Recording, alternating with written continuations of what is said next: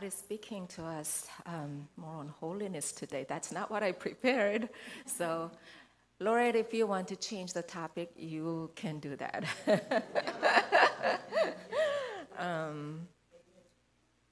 Many years ago, I participated in what they call Faith Walk during a family camp run by a church.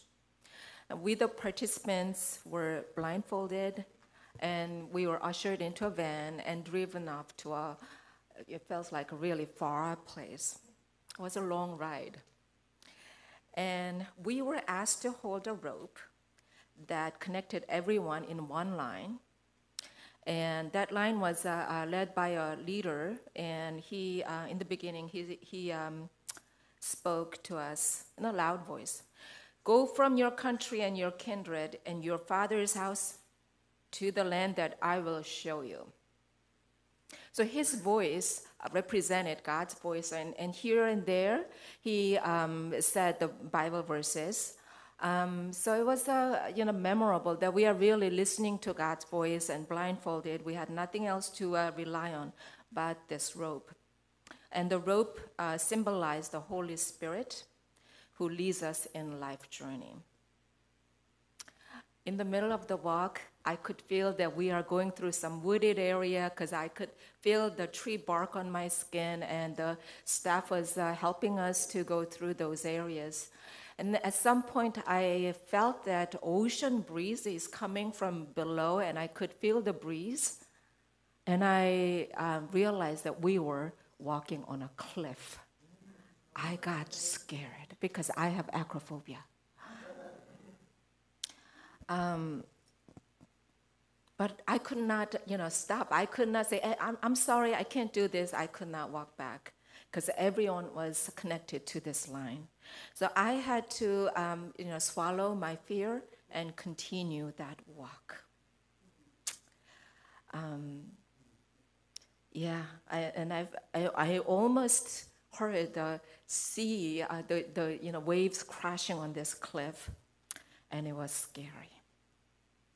And I had to hold on to the rope really tight because that's the only device preventing me from falling off the cliff. When the walk was over, I took off the blindfold and looked around.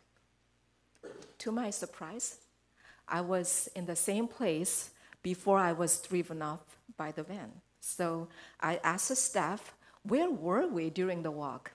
And she said, the van ride was meant to confuse us so that we would get the impression that we were going really far, but actually we never left the church ground, which was in the middle of prairie, far from any ocean or a cliff.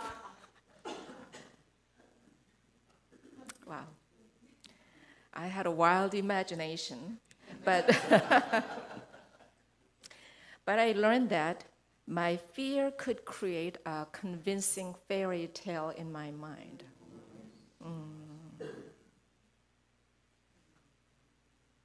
Because of my height fear, my fear started feeding into my mind that you are on a cliff, you are in danger, you have reason to be scared. And I was sweating for no reason. What kind of phobias or anxious thoughts do you have? I want you to examine your heart. Honestly, you don't have to tell us, but I want you to examine. What is being fed into your mind? Do you know that our mind can distort reality? God says, the heart is deceitful above all things and desperately sick. Who can understand it? Do you understand your heart? So we would like to take the journey of not really understanding our heart, but what to do with the fear through Psalm 27. This psalm addresses definitely the fear in our hearts. It guides us what to do when fear eats up our minds. Do you have that experience that you are just completely frozen because of fear? But before we started that, I can tell you that there may be two things that bother you to resonate with David's emotion here, which I experienced too. First, David has an antagonistic attitude toward his enemies. He literally wishes his enemies to be destroyed. But Jesus told us to love our enemies. So what to do? What do we do with this? Are we supposed to love our enemies or wish our enemies be destroyed as David does? So that's one question. And then the second is most of us, including me, have blessed lives and do not have enemies who try to bring calamities to us. Do you? I don't. I might have suffered due to other people's unkindness, ignorance, or selfishness. However, no one tried to kill me or destroy my life with a malicious intention. So my situation is different from what David experienced. So what do we do with the Psalms that celebrate God's future judgment on the enemies? Because many Psalms actually mention, and celebrate beforehand what God will do to the enemies. The Bible tells us that we Christians have an archenemy who opposes God and breathes violence into our lives. 1 Peter 5, verse 8 warns, "Be sober-minded, be watchful. Your adversary, the devil, prowls around like a roaring lion, seeking someone to devour." That includes us. The devil tries to devour us. So we are expected to resist him and pray for God's vengeance on him. We are not commanded to love the devil. In this sense, David's struggle against his enemy and his fear are not irrelevant to us. So let's look at the psalm. The psalm is divided into largely two parts. Verses 1 through 6 has David's confession of his confidence in God's protection. And verses 7 through 12 is a prayer. And the last two verses are maybe, you can call it conclusion or exhortation. So let's look at from the very beginning. Verse 1, it says, "The Lord is my light and my salvation. Whom shall I fear? The Lord is the stronghold of my life. Of whom shall I be afraid?" Beautiful statement, isn't it? But you see, fear is mentioned twice here. That double reference indicates that David faces the enemy's attack and refuses to be dominated by fear. When fear comes into your heart, do you refuse it or do you give in? As I said earlier, when fear grips our mind, we easily believe in the deception that fear creates in our mind, as I thought that I was on the cliff. David fights back and rejects fear by stating the truth.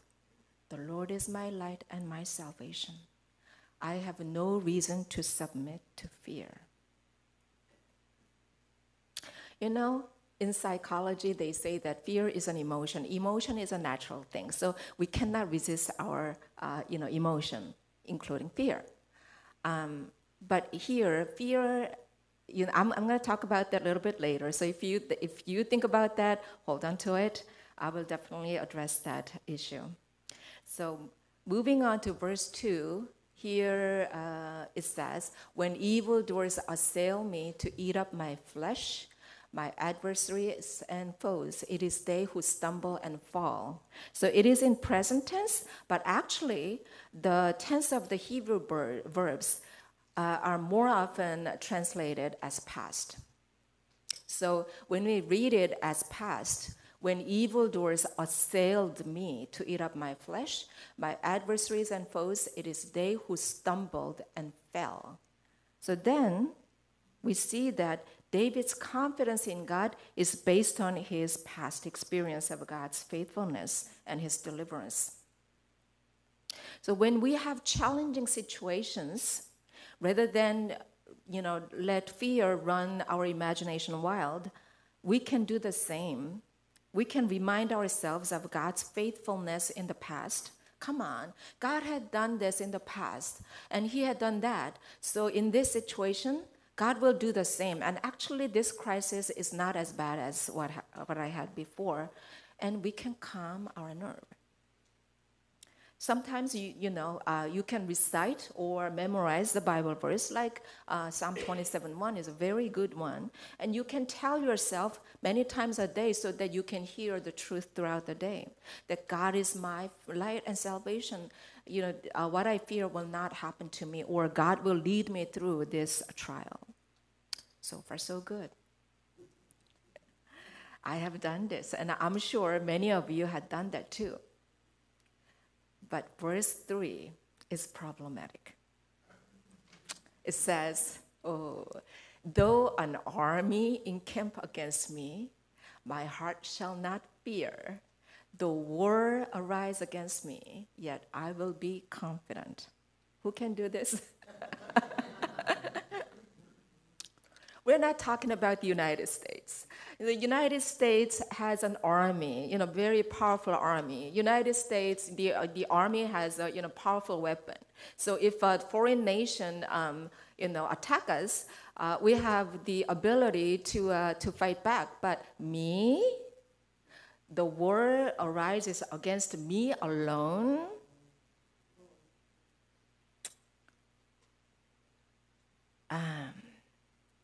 But this is what I'm expected to feel. I'll be honest with you. I cannot maintain my peace. If a foreign nation attacks me alone and they bring the war breaks out against me, I'm telling you, I have no bodyguard. I don't have an army to protect me from any nation's attack. If KGB is after me, I will definitely fear for my life, won't you? I may ask God, why are you doing this? Why are you letting this happen to me? You're supposed to protect me. Come on, you have to do your job. And I may ask, cry out to God to save me, but certainly I will not have much time to engage in deep prayers. Instead, I will Google to find a good method of disguising myself. I will watch Mission Impossible several times. Try to find a way to live as a fugitive and to find a good method, to find a good place to hide and a safe transportation to get me there, and maybe a trustworthy friend who can be a contact point between myself and my family. I will become extremely busy devising a plan to beat my enemy and to save myself while worrying sick. This is the way that I lived for many years until my husband fell into a coma and eventually died. It was the size of problem that I had back then was not something that I could do anything about. I mean, if a person has a cancer, there is a plan to treat that cancer. Coma, nothing. Because the problem was so big, it was a mountain-sized problem, I needed to do something else because my worry did not get me anywhere, and I knew that very clearly. So what does verse 3 tell us about David? He's not like me. He had a flawless record of victories on the battlefield. But soon, we see that his confidence was not in his fighting ability. So in that sense, he's coping, the way that he coped with his crisis was different from mine. Verses 4 to 6 reveal the way David fought the war and the reason for his confidence in victory. What was his strategy? Verse 4 says, "One thing have I asked to the Lord that I will seek after, that I may dwell in the house of the Lord all the days of my life, to gaze upon the beauty of the Lord and to inquire in his temple." Do you think this can be your way of fighting back in a scary situation? To me, it sounds like David has no intention of engaging in the battle, but avoiding it. He's just running away into the temple. And modern psychology tells us that avoidance is not a good way of dealing with a stressful situation. You have to engage in it, right?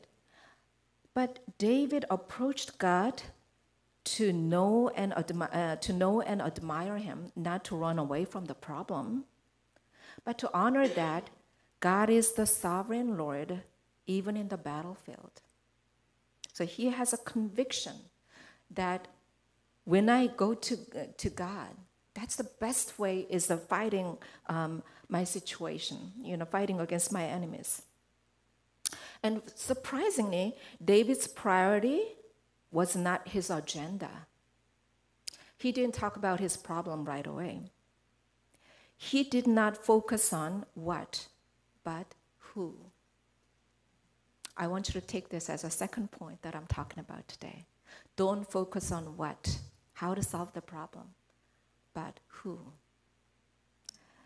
David, that's David's attitude. David had an intimate knowledge and relationship with God. He knew that being immersed in the fellowship with God empowers him to fight his battle. We know that David did not avoid the battle. He was a warrior. He was a mighty warrior. And this is how he fought his battle. You see, prayer is not simply asking God's help. He's not our servant employed to solve our problems. The purpose of prayer is primarily developing intimate relationship with God. Are we doing that in our prayer time? Our confidence in God grows as our intimacy with him deepens. I want you to think about the challenge you are facing at this time. It could be a threat. It could be a challenge. Whatever it is, are you worshiping God first? Because he's the only one who can help you to go through this trial or crisis. You will find the answer in worshiping him. That's what David is telling us. Verse 5 reads, "For he will hide me in his shelter in the day of trouble. He will conceal me under the cover of his tent. He will lift me high upon a rock." So this is a result of his rich relationship with God in verse 4. David did not want to fight the battle on his term, but under God's protection, which is understandable, yes. But I have a little bit of a problem with verse 5 because it sounds like he is hiding. I mean, he's not really fighting, but he's hiding. Why did he use the word hide? Because he could have said that I will fight the battle under the protection of God. But he said, I will be hiding in God's shelter. It sounds like he's a helpless kid who has no ability to fight this battle. We know that when someone hides, that person is afraid of something. It sounds like David was not a fearless one. His heart was not insulated 100% from fear. Because fear is an emotion. You can't reject your emotion. It's a natural thing. So when you face certain situations, you feel fear, don't condemn yourself for being faithless. That's natural. But behind that fear, there is someone who is cheering on for you to be fearful. That is the devil. So when we give in to that fear, when we listen to the fear too much, we are sucked into the devil's scheme. But here, David uses his fear not to run away from God, but to run to him. So it's important when you feel fear, what to do with it. You make it as an opportunity to run to God more often. That's what David did. But if you listen to your fear and all this wild imagination that it creates, you are sucked into the devil's scheme. The Bible gives only two choices. Either listen to the devil or listen to God. David's helplessness make him utterly dependent on God. So to run to God, you have to admit you have no ability to fight this battle. If you still have some methods of finding, like a Google and whatever, then you will not run to God. I'm sorry. You will come up with your plan. And maybe God will let you succeed, but your relationship with God will not grow. But when God gives you the mountain-sized problem that you cannot solve, as I experienced, remember, there's only one way, which is running to God's throne. As David worshiped God in the temple, he experienced God's loving protection of him, and his faith and confidence in his Savior grew. This was his secret strategy in fighting against the impossible. How about us? Many times we walked into the prayer closet with the bags of issues and problems. And when we walk into that, right away we start opening the bags and show God, these are the problems that you should solve. And then as soon as we are done, we walk out of the closet and we just don't develop any relationship with God. We don't wait there for God to speak to us. And that's why our relationship remains very shallow with God. Recently, I started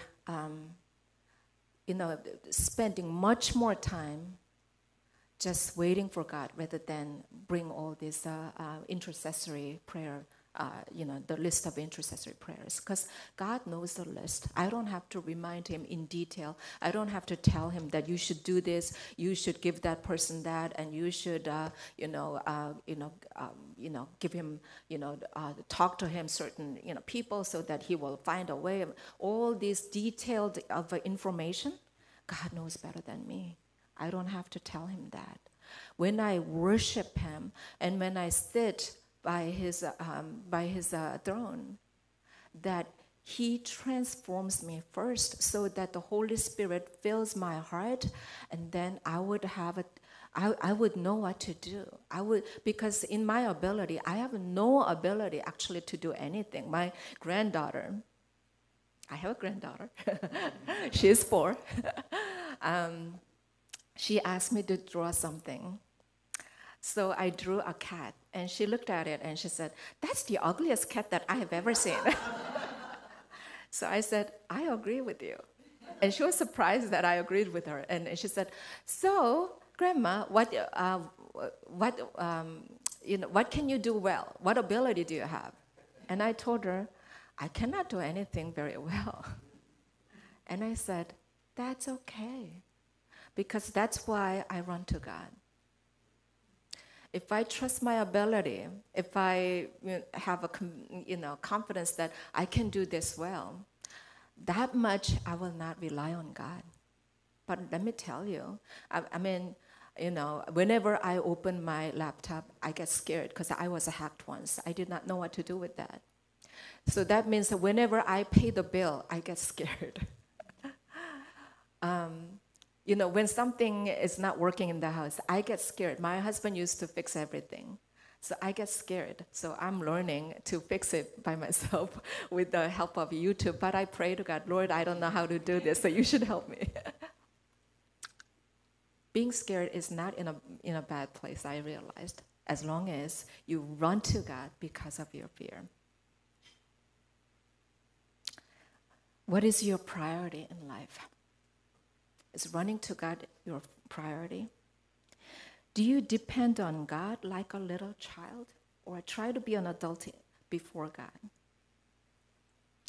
Do you regard him like a consultant whom you inquire occasionally, or do you really worship him as the Lord of your life? David demonstrated his full trust in God. He's amazing. That's why his prayer in verse 9 surprises us. Verse 9, he says, Hide not your face from me. Turn not your servant away in anger. Cast me not off. Forsake me not. Where is his faith? He commends us using 4 short sentences in a negative form. Hide not, turn not, cast not, forsake not. Didn't he express his confidence in God's protection before? What happened? But I can assure you, this prayer is not a telltale sign of David's theological ambivalence or hypocrisy, but it shows that he is in crisis, which is so urgent and so threatening that he's scared. Because this is a dire situation in which even his parents had forsaken him, meaning nobody is there for him. He is left alone to fend for himself. Have you experienced that? Then what did you do if you experienced it? Did you resent anyone? Did you resent the world? Did you resent God? How come there is nobody who stands by me? It's so easy to be resentful and accusing everybody else. But we need to run to God. And we should cry out as David had done. David is saying, will you turn me away too? You alone can save me. Crying out to God is much more saving time and energy than accusing others and being resentful. Do you realize that? By just ruining and giving your heart to hatred and resentment and bitterness, you don't gain anything. Rather, run to God and cry out to him because he's a faithful Father. I can boast God's faithfulness in the past, but let me tell you, fear is my first instinctive response when facing a new trial. As I said, even paying the bill scares me. But I'm encouraged that I'm not alone. David was scared too. The man of faith, David, was scared too. I feel that David can understand and accept my insecurities, even when I had problems with my insecurities. When I felt ashamed of my small faith, I feel that David understands that. That means God can too. God does not judge me unfaithful if I cry out to him in desperation. I had done that all in the past. How come you don't have any faith in me and you still come to me and crying out? God does not say that. On the contrary, he encourages us to come to him and cry out for help so that we will experience and know that he is our faithful Father. We know that he loves us. He is the Lord our God, according to the Exodus language. He will give us fresh revelation and grace to endure every trial we come across. After crying out to God, David is restored in his earlier confidence, and he exhorts the readers to be strong and courageous and to wait for the Lord in the last verse. So what's the relationship with this last verse and the first verse? The first verse, which says, "The Lord is my light and my salvation. Whom shall I fear? The Lord is a stronghold of my life. Of whom shall I be afraid?" You see, this beautiful confession of a trusting in God is only for those who wait for the Lord with a dogged perseverance during a time of trial. You can say this, but unless you went through that trial with the perseverance, and you don't know what it means, that Lord is truly your light and he's your salvation. And he's the only light and only salvation. You will not know what that means until you waited for the Lord with perseverance. I know perseverance is not a welcome word these days. People love instantaneous responses and speedy resolutions. Me too. I came from a Korean culture, which means everything has to be speedy. The word that the foreigners, when they come to Korea, the first word they learn is 빨리 빨리, which means hurry, hurry. That's the culture. And if we dare to wait for the Lord, we are tempted, distracted, bored, or discouraged. We may want to give up waiting altogether. We may say that this does not work. I have to come up with a different solution. However, God does not work according to our schedule, our sense of time, because for Him, 1,000 years is like one day, and one day is like 1,000 years. And victory belongs to those who acknowledge their utterly helpless state and endure the time of waiting. Because if you don't recognize that you are utterly helpless, you will not wait. You will not run to the throne of God.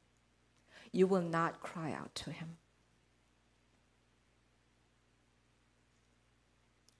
David encourages the readers to wait with the strength and courage, because waiting is not easy. It is not a time of being idle. Oh, God will take care of it. So I don't have to do anything. And honky-dory, you go out and have fun. No, it's not. Waiting time is not like that. It's a time of actively pursuing intimacy with God, overcoming the temptations to give up the faith walk, and holding on to the Holy Spirit like that rope that I described earlier, because He's the only guide during that time. Waiting is for the brave.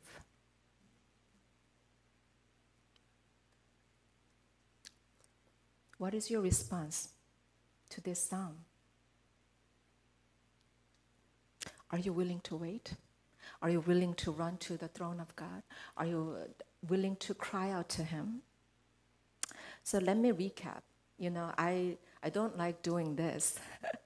I just lead people through some scenes and let them feel, and let the Holy Spirit move their heart and grab whatever they can. So that's the way that I gave sermons before.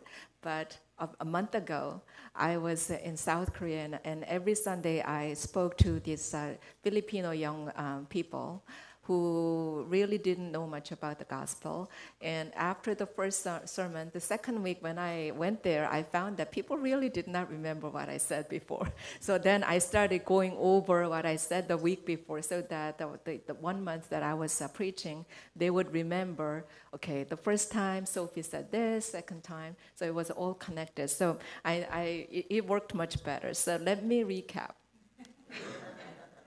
First, when fear or a negative thought, a negative thought like resentment or bitterness, all these are connected to fear. There is a fear when you feel resentment, you have a fear of a rejection. You have a fear of future disadvantage, future brokenness. So it's all negative. All these negative thoughts or fear, when that rise up in your mind, what do? Don't listen to it. Don't listen to all these stories that these emotions create in your mind. Do not give your imagination to its deceptive voice, because all these negative things create a deceptive picture in your mind. Rather, remind yourself the truth as often as needed. Recite the Bible verses to yourself, or memorize the Bible verses and tell yourself, this is the truth. I am not going to listen to that voice. Because behind that voice, there is the enemy. Number 2, consider it as a good opportunity to run to God. Don't let the problem dominate your thought and your action. Fix your eyes on the beauty of the Lord and seek intimacy with God. He is an amazing God. He has an intimate knowledge. I mean, he infinite knowledge that he knows everything. His heart is just so full of compassion. He wants to intervene in your situation, and he wants to help you out. He wants to build a relationship with you. Sit at the throne of God as long as it takes, until you are assured of him being with you. Wait with courage. Number 3, cry out to God. Many people in the Western world are unfamiliar with the idea of crying out to God and feel uncomfortable with it because of the rational education in the Western world. They would rather maintain their poise and discuss the matter with God. God, you should do this, and you should move someone's heart, and you should work this out so that this and that will happen. However, the Bible regards highly of crying out. According to the rabbinic tradition, crying out is a superior prayer to a silent one. And lament, which is crying out to God, basically, is a genre in the Old Testament. And don't ignore that genre. Go to God. Abandon yourself to God's loving embrace and cry out to him. Lord, I can't handle this. I have no wisdom. I have no ability. I can't do this. So I come to you. And I want to fix my eyes upon you. And I know that you will lead me through this jungle. What are you taking from this? Will you wait with courage? Will you wait with patience until God leads you through to the end of the tunnel? Or this life? Because we are waiting until Jesus Christ comes back. This is a waiting period. Do we realize that? I would like to recite verse 1 together. And with that, I'll end my sermon. The Lord is my light and my salvation. Whom shall I fear? The Lord is the stronghold of my life. Of whom shall I be afraid? No one. We should not be afraid of no one. We should fear only God.